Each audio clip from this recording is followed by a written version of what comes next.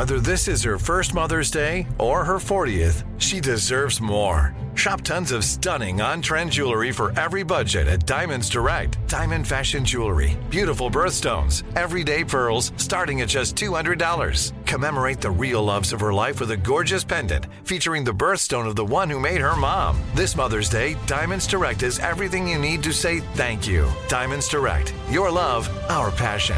Online at diamondsdirect.com. You know you've got a comeback in you. When you take the next step, you're going to make it count. For your career, for your family, for your life. You can earn a degree you're proud of with Purdue Global. Purdue Global is backed by Purdue University, one of the nation's most respected and innovative public universities. This is your chance. This is your opportunity. This is your comeback. Purdue Global, Purdue's online university for working adults. Start your comeback today at purdueglobal.edu.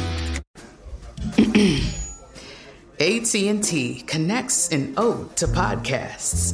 Connect the alarm. Change the podcast you stream. Connect the snooze. 10 more minutes to dream. Connect the shower. Lather up with the news. Sports talk, comedians, or movie reviews. Connect with that 3-hour philosophy show. Change the drive into work in traffic so slow. Connect the dishes to voices that glow. Thank you to the geniuses of spoken audio. Connect the stories. Change your perspective. Connecting changes everything. AT&T. Guess what, Mango? What's that, Will? So you remember back in the episode where we asked, will we ever live without sleep? We talked about how sleep appears to be this really critical component of our brain's memory consolidation, right? Yeah, definitely. Well, I started thinking about some of those rat brain monitoring studies again, because I was reading about these two neuroscientists at Wake Forest Baptist Medical Center in North Carolina. Their names are Sam Deadweiler and Robert Hampson, and they've been studying rat brains for a few decades now. But one of their studies on what's going on in these tiny rat noggins suggests some fascinating implications for the future of adding technology to the human brain. How's that? Well, all right, so let me set this up here. So in a study, they got two sets of rats that are trained to run between two areas of their cage. And on one side of the cage, they learn to press these levers at a certain sequence, and that helps them get a reward. However, over time, one set of these is trained to wait for up to 30 seconds before they could press the appropriate lever to get their reward. Now, the second set didn't have to wait. But when the second set was forced to experience a delay of their own, they were completely thrown off, and they forgot which lever they needed to push. So here's where the crazy part comes in. The brain activity in the first set of rats, these are the ones that had to learn to wait, they had been recorded, once they'd learned the lever to push. And then using electrodes, Deadweiler and Hampson stimulated this same series of brain activity for the second set of rats. And this time they began behaving as though they'd been trained like the first set of rats and began choosing the right lever, despite the fact that they had not actually been trained to do this. That's insane. Yeah, it's as though they had memories implanted of things they had not actually experienced. And this got me thinking, as this evolves, what will it mean for humans? And how are scientists currently using machines in the human brain? And what are our brains capable of when computers are built in? These are just a few of the questions we'll be asking in today's episode. So let's get started.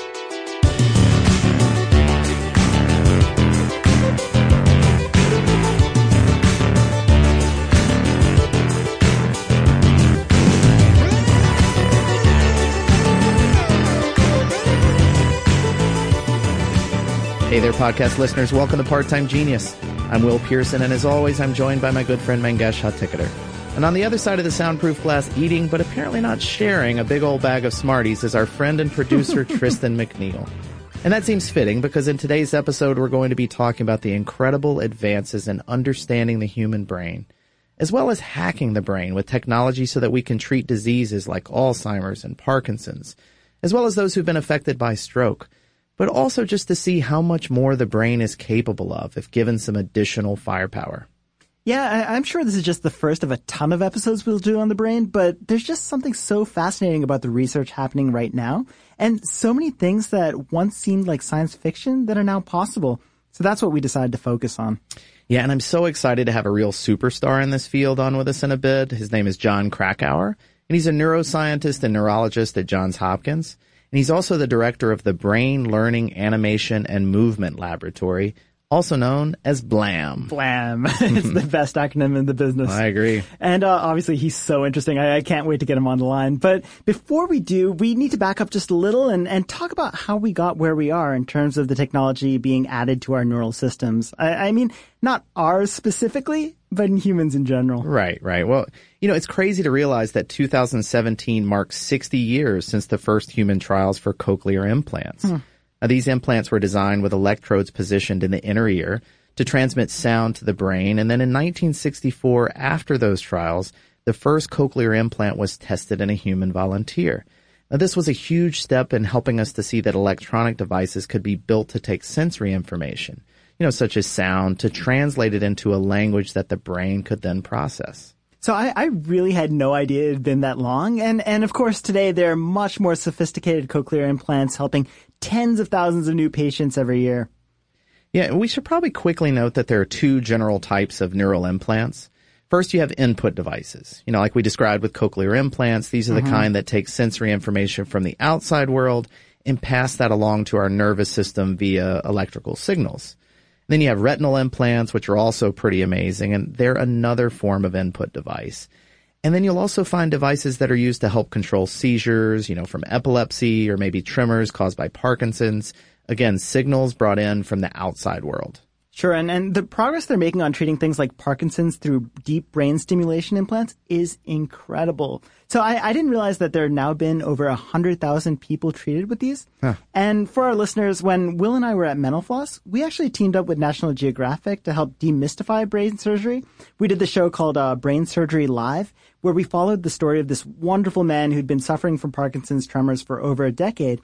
And we got to see how when surgeons inserted electrodes into the patient's basal ganglia, which is this area of the brain that's most affected by Parkinson's, and then when they stimulated those electrodes with a battery, the patient's tremors stopped completely. Like it was one of the most miraculous things I've ever seen. This gentleman who couldn't easily hold a piece of paper because he was shaking so much suddenly had these tremors turn off. And he had so much dexterity. Like he sent a message to his family from the operating room on an iPad, and it was just incredible. Yeah, it definitely was. All right, so those are all examples of input devices. So now let's talk about output devices, which have come along more recently. And, these are the devices that take information in the opposite direction. They read and record brain activity and then translate that into signals for some outside use.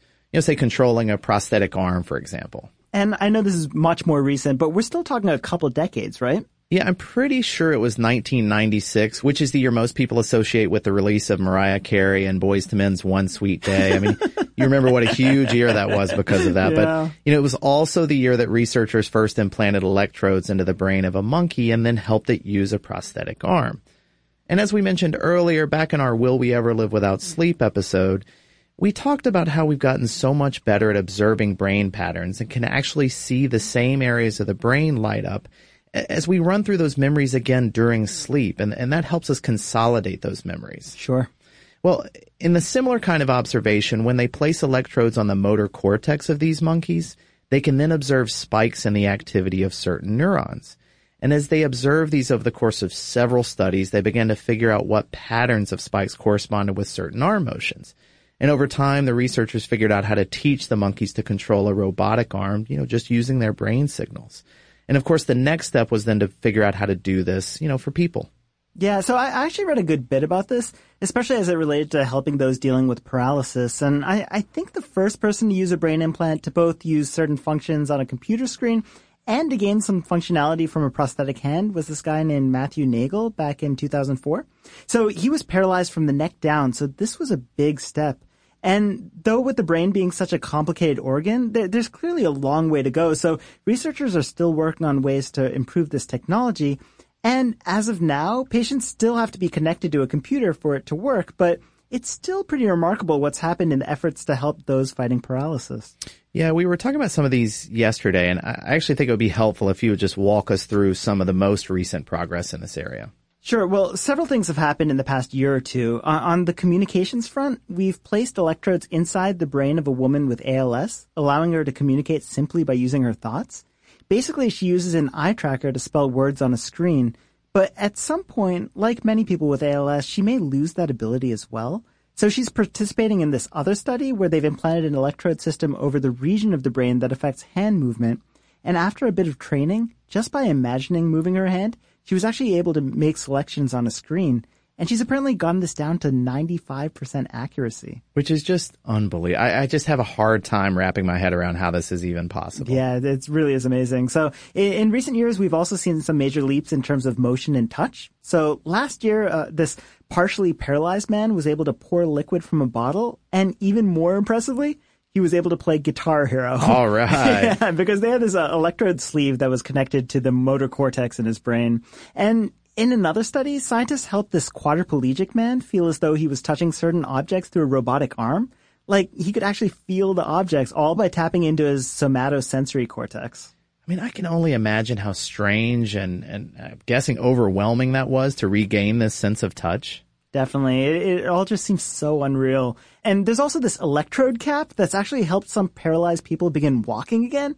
It's a little different than the others because the cap's connected to this exoskeleton, which is on the person's legs. And as signals get sent from the cap to the exoskeleton, it allows the legs to move, which is awesome. But there have actually been some cases of paralyzed people learning to walk without the exoskeleton in recent years. Like, the cap sends signals to electrodes implanted into the person's own legs.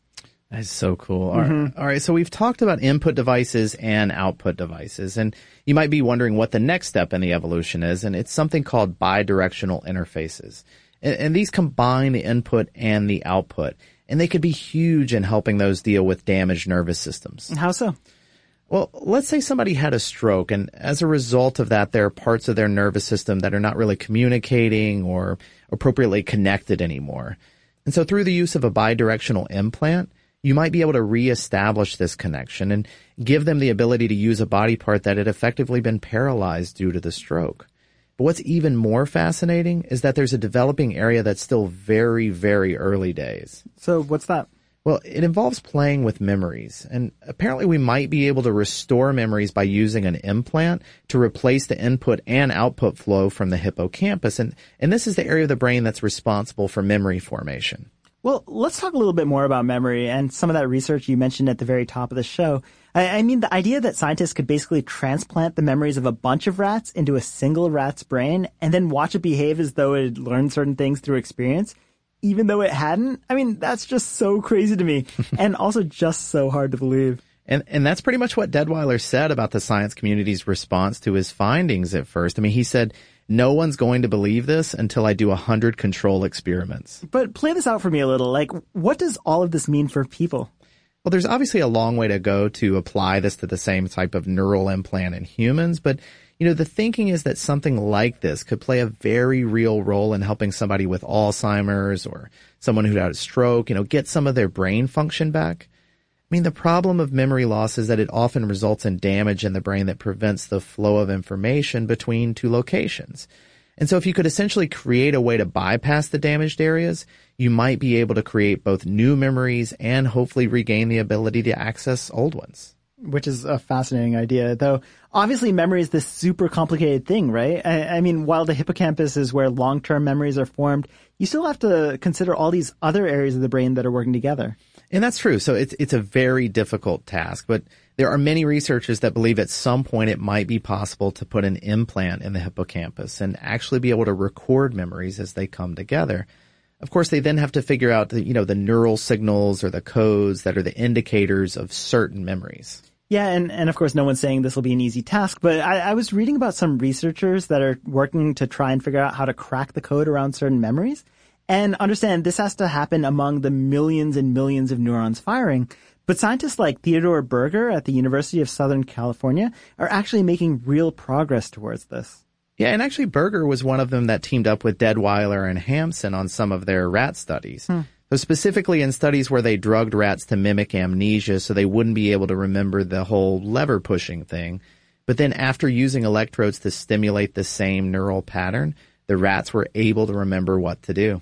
Yeah, so I don't know about roofied rats, but the potential applications of this are truly staggering. But I guess one question I have is whether there's a neural code that applies to everyone or whether everyone's is different. That's a very good point. They're still trying to figure out all the specifics of this, but I have to be honest, I can't wait to get our guest on the line to get his thoughts on some even more mind-blowing possibilities of this brain-machine connection. Yeah, let's do it. Today I'm going to give you some straightforward advice on how to deal with naughty kids. How about instead of timeouts, time-ins? Time for you to start paying some bills. I'm JB Smoove, and that was a full episode of my new podcast, Straightforward, inspired by guaranteed straightforward pricing from AT&T Fiber. Get what you want without the complicated. AT&T Fiber, live like a gigillionaire. Available wherever you get your podcast. Limited availability in select areas. Visit AT&T.com/hypergig for details. This is it. Your moment. This is your time to make your comeback with Purdue Global. When you come back with a Purdue Global degree, you create opportunity for yourself, your family, and your future. It's a degree you can be proud of, a degree that employers will trust and respect. Purdue Global offers working adults like you over 175 flexible degree programs to meet your specific career goals. These include associate, bachelor's, master's, and doctoral degrees and certificates. Purdue Global degree programs range from nursing to business to communication and more. Whatever your interest, we have the degree that will move you forward. You have the knowledge, you have the experience. Now it's time to get credit for the work you've done and earn the recognition you deserve with Purdue Global, Purdue's online university for working adults. You know you're worth it. We do too. So don't wait another second to get the degree that will take your career to the next level. Start your comeback today at purdueglobal.edu. Live Nation presents Concert Week. Now through May 14th, get $25 tickets to over 5,000 shows. That's up to 75% off a summer full of your favorite artists like 21 Savage, Alanis Morissette, Cage the Elephant, Celeste Barber, Dierks Bentley, Fade, Hootie and the Blowfish, Janet Jackson, Kidz Bop Kids, Meghan Trainor, Peso Pluma, Sarah McLachlan. Get tickets to more than 5,000 summer shows for just $25. On sale now through May 14th. Visit LiveNation.com/Concert Week to learn more and plan your summer with Sean Paul, Sum 41, 30 Seconds to Mars, and Two Door Cinema Club. So our guest today is a neuroscientist and professor at Johns Hopkins. He's also the founder and director of the Brain Learning, Animation, and Movement Laboratory, or BLAM, as Mango and I love to say. And his work in helping treat stroke patients is just fascinating. And we're thrilled to have him on today. Jon Krakauer, welcome to Part-Time Genius. Thank you. I certainly am only a part-time genius. So you're joining us from a cafe in Lisbon, Portugal, is that right? Yeah, so I'm in Portugal. I spend a month or two, usually a month and a half every year here because I have a visiting position at a fantastic place, which is talking about names. It's called the Champalimaud Center for the Unknown. So, John, knowing that stroke is the leading cause of disability in the U.S. and often causes complete arm and or leg paralysis in people, this is obviously very important work to many, many people. But you've explained that one of the things we failed to understand for so long was just how critical it is to begin rehab as quickly as possible. So can you talk a little bit about this and the studies that led to this realization? Yeah, so it's a long story, really. In other words, stroke has been really interesting to neurologists for over a century, and they were very much interested in studying animals, particularly primates, non-human primates, to sort of guess some of the mechanisms of the deficit after stroke. And it's ironic that if you look at the very early studies in the early 20th century, there was evidence that the animals had the potential to get better early on after the lesions were induced, and especially if you encouraged them with training. So it was there in the early literature.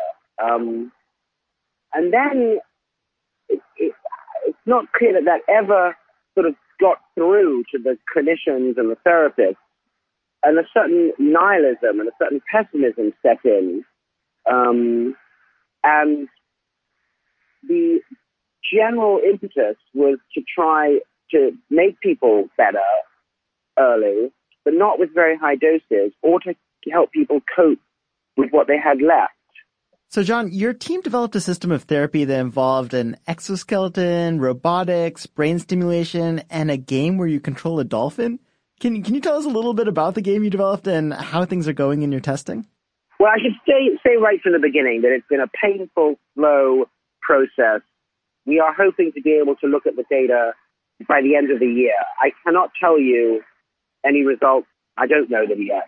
Now, in terms of why, it's actually a bit of a story. The major answer is, how do you get people to make hundreds, if not thousands, of continuous movements day in, day out? In other words, the animal literature suggested you needed thousands of movements, of titrated, difficult movements.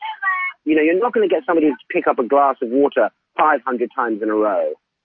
You're not going to get someone to use a knife and fork, thousands of repetitions. So it's not a trivial thing. How do you get people into a context where they're going to be making the kinds of movements you want them to use in everyday life, but in a way trick them into making them under conditions that are so much fun they don't realize they're practicing them? I mean, I don't know if any of you have ever had rehabilitation for anything, elbow surgery, shoulder surgery. I have. Mm-hmm. And it's so boring that I was a terrible patient. I didn't even do the 10 minutes twice a day that I was meant to do. It was so dull. Now imagine that in the conditions of stroke. So one thing we know is having an illness, being brain damaged, isn't in and of itself an incentive to go to the gym or the equivalent. So we had to find a way to make people do stuff that was fun. And we also wanted to do something that the movements they made were general. They were useful for everyday life, because there's something in motor learning that's called the curse of task specificity, that if you practice task A, you only get good at task A, and it doesn't make you any better at task B, C, or D. And how do you guys come up with the dolphin concept? Well, okay, so there's a lot of data to show that if you put rats after brain injury into enriched environments, in other words, you put them in a little cage full of ramps and spinning wheels and balls and friends, they do much better even if you don't train them on the tasks you test them on. So that was the final sort of clue, that you needed to be in an emotional, immersive, motivating environment. And then I met these remarkable two people, Puneet Roy and Omar Marj, who were both graduate students. Well, they'd both been undergrads and grads at Hopkins. And they were doing beautiful gaming where they were simulating animal movement. And I had gone to the Hopkins campus looking for young gamers. And I found them. I was introduced to them. And they showed me what they had done. And I realized that I wanted to go a step further and not just have people watch beautiful movement on a game, but take the extra crucial step of controlling it, that you became the character in the game. So basically imagine gaming meets Pixar meets you controlling the characters, fusing into the idea that if you had a dolphin, which is a beautiful animal that we love to watch move, that's why we love dolphins, we love their acrobatics, and they move continuously in the water. In other words, there's no stopping and starting, so you can be moving your arms around continuously without starting or stopping, because even if you stop moving your arm, the animal will continue to move through the water by its momentum. So we thought that we could make patients babble like children do, moving in this cloud of everyday life. Well, tell us what else you guys are focused on at Blam right now. So you can actually take somebody who's lost their hand through an accident, a soldier, for example, so they can have just a stump where their hand was, and be using prosthetics for years. And you can take the hand of someone who died and basically reconnect it to someone else's body. So you can basically have someone else's hand. There are many, many ways that you could basically expand the repertoire of human movement by actually having more than just your hands. In other words, it's the irony, right? On the one hand, you want to use it perhaps to train you just to have a hand like everybody else. But in healthy people, you could go beyond the hand. Yeah, that was one of the things that Will and I were both fascinated by in that article, the idea that we could almost like upgrade our boring old hands. We don't know what the upper limit on that is. What if somebody were to be born with 8 arms? Because in the limit, each of your muscle fibers might be be a limb. Do you see? In other words, many muscles make up your arm. And we talk about just controlling your arm, but you're actually controlling lots and lots of individual muscles in your arm. So if you start thinking the way I'm sort of laying out now, imagine what the range of impact on the world you could have if you were to sort of combinatorially explode in that way. Yeah, it's so crazy to think where your brain might max out. Yeah. I mean, instead of, you could have a New Yorker cartoon where the conductor, instead of having all the musicians in the orchestra, is all the musicians in the orchestra. That's pretty incredible. Well, John, we really appreciate the work you're doing. It's both fascinating and obviously, life-changing for a lot of people. So thank you for that work, and thank you for joining us today on Part-Time Genius. It was an absolute pleasure, and you guys are wonderful. Thanks for your perseverance. Today I'm going to give you some straightforward advice on how to deal with naughty kids. How about instead of timeouts, time-ins? Time for you to start paying some bills. I'm JB Smoove, and that was a full episode of my new podcast, Straightforward, inspired by guaranteed straightforward pricing from AT&T Fiber. Get what you want without the complicated. AT&T Fiber, live like a gigillionaire. Available wherever you get your podcast. Limited availability in select areas. Visit AT&T.com/hypergig for details. This is it. Your moment. This is your time to make your comeback with Purdue Global. When you come back with a Purdue Global degree, you create opportunity for yourself, your family, and your future. It's a degree you can be proud of, a degree that employers will trust and respect. Purdue Global offers working adults like you over 175 flexible degree programs to meet your specific career goals. These include associate, bachelor's, master's, and doctoral degrees and certificates. Purdue Global degree programs range from nursing to business to communication and more. Whatever your interest, we have the degree that will move you forward. You have the knowledge, you have the experience. Now it's time to get credit for the work you've done and earn the recognition you deserve with Purdue Global, Purdue's online university for working adults. You know you're worth it. We do too. So don't wait another second to get the degree that will take your career to the next level. Start your comeback today at purdueglobal.edu. Live Nation presents Concert Week. Now through May 14th, get $25 tickets to over 5,000 shows. That's up to 75% off a summer full of your favorite artists like 21 Savage, Alanis Morissette, Cage the Elephant, Celeste Barber, Dierks Bentley, Fade, Hootie and the Blowfish, Janet Jackson, Kidz Bop Kids, Meghan Trainor, Peso Pluma, Sarah McLachlan.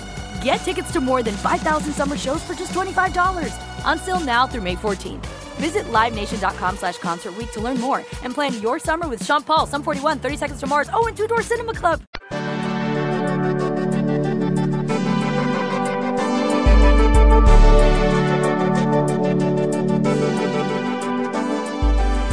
Welcome back to Part-Time Genius. Now, Mango, before the break, we were talking about the possibilities of using devices in our brains to assist with memory.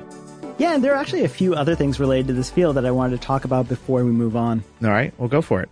Well, the first is something I was reading about in New Scientist, and this is the possibility that we could one day implant a chip in people who'd suffered some sort of brain damage. And this chip would include code that would help these people accomplish some of the basic things lost after a stroke or some other form of damage. There's a quote from Justin Sanchez, who works in neuroprosthetics at the University of Miami in Florida. And it goes, before we can get someone with brain damage back to work, we want to return their capability to form those fundamental declarative memories. Yeah, it's fascinating to think of that being a possibility, and I can't even imagine how life-changing it would be for people struggling to tackle some of the basic life skills they may have once had. Sure, and then you take it a step further, right? Sanchez also told New Scientist, think of the guy coming back from war who can't remember his wife's face. And that's heartbreaking to think about, but the science behind it and how they're approaching the science, that's fascinating. And we can actually come back to more studies from Deadweiler and Hampson on this. So did you read about their studies on macaques? Yeah, I did. So for the listeners, this is a study where they showed the macaques an image on a screen and then had them pick out that image once it was part of a much bigger collection of images. This happened a minute or so later. And during this, the researchers were monitoring their brains and observing the signals involved in this process.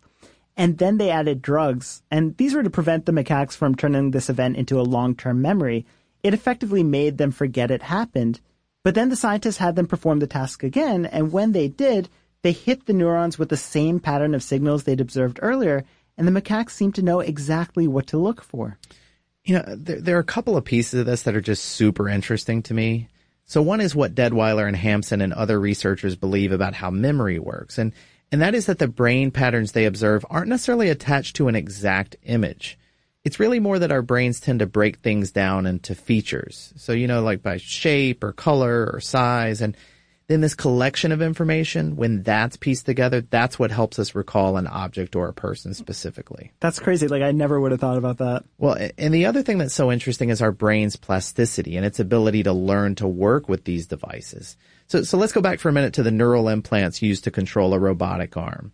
The interesting thing is the way that the neurons are working to control the robotic arm, that they're not identical to the way it would move a typical arm.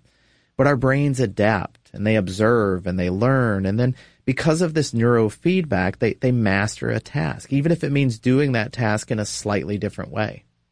Yeah, and the same thing happens with the stimulation used to assist with memory. Like, our brain's plasticity helps us work with these devices to learn, and now DARPA's getting more and more interested in this type of research, and I always forget what it stands for, so I wrote it down. That's the U.S. Defense Advanced Research Projects Agency. And they have something they're calling the Restoring Active Memory Project. They're basically investing significant sums to try and develop technology that could be implanted to help a range of people dealing with brain injury. So that means like the soldiers returning home with injury to those battling Alzheimer's, to those who've suffered strokes. You know, and while the applications are truly incredible, I do think we have to at least note some of the ethical concerns and risk involved in all of this. I mean, think about what it means to be able to implant memories, especially memories that might not be our own. I mean, some would argue that our collection of memories is really at the core of who we are. And if our memories at some point are more of a computer algorithm than something our own brains are producing, are we still us? I mean, this is kind of deep to me, Mango. I don't know how you feel about it. Well, I had to drop out of a philosophy course, so it was too deep for me. Too deep. Another concern is just the possibility of certain flaws or downsides to the way the chips work. So let's say they don't just bring up things we want to remember, but things we really don't and have moved on from. I'm not saying it's not worth doing this for the people who we've talked about. I mean, I think we absolutely should, but there are definitely going to be some hurdles ahead. Well, there's one other weird thought about this. So let's say we're using these devices, and because of regained access to memories, we might behave a little bit differently, for better or worse. Well, let's say in this case it's for worse, and then there are consequences for that behavior. Could you then have somebody that would argue that the memories that led to that said behavior were, not really their own, and therefore shouldn't be the ones facing the consequences? Yeah, I mean, the legal stuff is going to be this other patch of problems, but I'm going to choose to be optimistic here, and especially in the way it'll help those dealing with brain injury and disease. And I just think it's going to be fascinating to watch. Well, you don't have to wait decades to be fascinated, because guess what time it is? Time for the PTG Fact Off.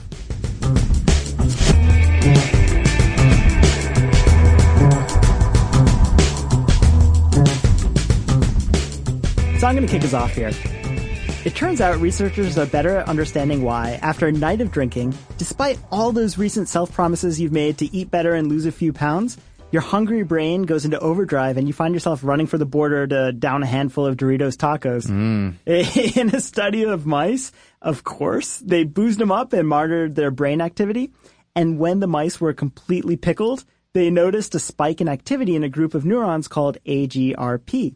And these are the ones that are activated when our bodies are actually facing starvation. And as a result, the mice ate more. But when the scientists got them drunk again and blocked the AGRP neurons with medication, the mice didn't eat as much. And the thinking is these same neurons are the ones responsible for our post-drunken feasts. I feel like we've talked about drunk mice a couple of times in this episode. All right, where do I want to start? Let's see. Well, as we've learned more about how the brain works, I find those little tricks or shortcuts that our brains use for making memories so interesting. And there's some other ways our brains take shortcuts that I also find pretty interesting to look at. And one of these deals with peripheral vision. So according to a study in the journal Psychological Science, researchers found that our brains often make up things in our peripheral vision that aren't actually there. And this is because our brains focus on our central vision and tend to just make educated guesses about our peripheral vision. Oh, I love that. So despite what your mother may have told you, it's a myth that we're born with all our brain cells we'll ever have.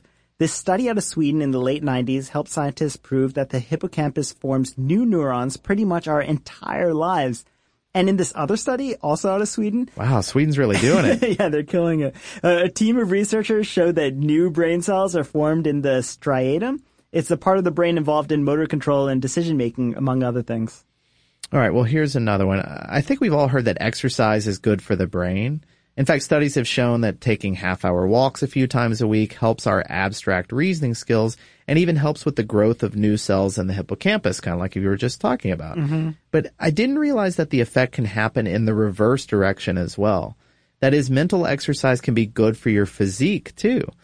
One study done at the Cleveland Clinic showed that those who spent 15 minutes a day thinking about exercising their biceps actually increased the strength of their biceps by 13% over a 3-month period. I'm going to start thinking so hard about my biceps. Yeah, that's awesome. So do you know a bigger brain doesn't necessarily mean a smarter brain? The average human brain is 3 pounds and Einstein's was only 2.7 pounds. And I think that's pretty solid proof. Yeah, I would agree with that. Well, your brain generates 20 watts of power, which is actually enough to run a regular-sized LED bulb. You know how we talk about people being auditory or visual learners? Yeah. Well, while it may be true that we all have our preferences in how we learn, like you might prefer to read something instead of hearing it in lecture form, there really aren't studies to back up this idea. I mean, when tested, students tended to perform similarly, regardless of whether they were taught in their preferred method or some other method. That is surprising. Yeah, I've always just assumed that we were either one or the other. So I think I'm going to give you this week's Fact Off trophy. Congratulations. And if there are any brain facts you feel we should know, hit us up at parttimegenius@howstuffworks.com. You can also find us on Facebook or Twitter.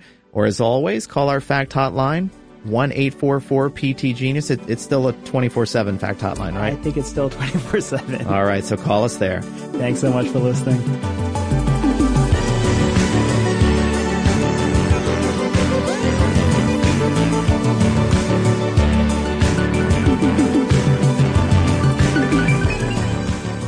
Thanks again for listening. Part-Time Genius is a production of How Stuff Works and wouldn't be possible without several brilliant people who do the important things we couldn't even begin to understand. Tristan McNeil does the editing thing. Noel Brown made the theme song and does the mixy sound thing. Jerry Rowland does the exec producer thing. Gabe Luzier is our lead researcher with support from the research army, including Austin Thompson, Nolan Brown, and Lucas Adams. And Yves Jeffcoat gets the show to your ears. Good job, Yves. If you like what you heard, we hope you'll subscribe. And if you really, really like what you've heard, maybe you could leave a good review for us. Did we forget Jason? Jason who?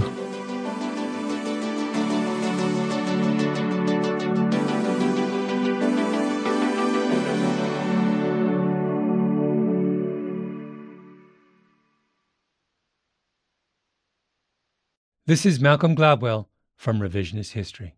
eBay Motors is here for the ride. With some elbow grease, fresh installs, and a whole lot of love, you transformed 100,000 miles and a body full of rust into a drive that's all your own. Brake kits, LED headlights, whatever you need, eBay Motors has it. And with eBay Guaranteed Fit, it's guaranteed to fit your ride the first time, every time, or your money back. Plus, at these prices, you're burning rubber, not cash. Keep your ride or die alive at ebaymotors.com. Eligible items only. Exclusions apply. Live Nation presents Concert Week. Now through May 14th, get $25 tickets to over 5,000 shows. That's up to 75% off a summer full of your favorite artists like 21 Savage, Alanis Morissette, Cage the Elephant, Celeste Barber, Dierks Bentley, Fade, Hootie and the Blowfish, Janet Jackson, Kidz Bop Kids, Meghan Trainor, Peso Pluma, Sarah McLachlan. Get tickets to more than 5,000 summer shows for just $25. Until now through May 14th. Visit LiveNation.com/Concert Week to learn more and plan your summer with Sean Paul, Sum 41, 30 Seconds to Mars, and Two Door Cinema Club. Asking the right questions can greatly impact your future, especially when it comes to your finances. So if you're looking for a financial advisor you can trust, certified financial planner professionals are committed to acting in your best interest. That's why it's got to be a CFP. Find your CFP professional at letsmakeaplan.org.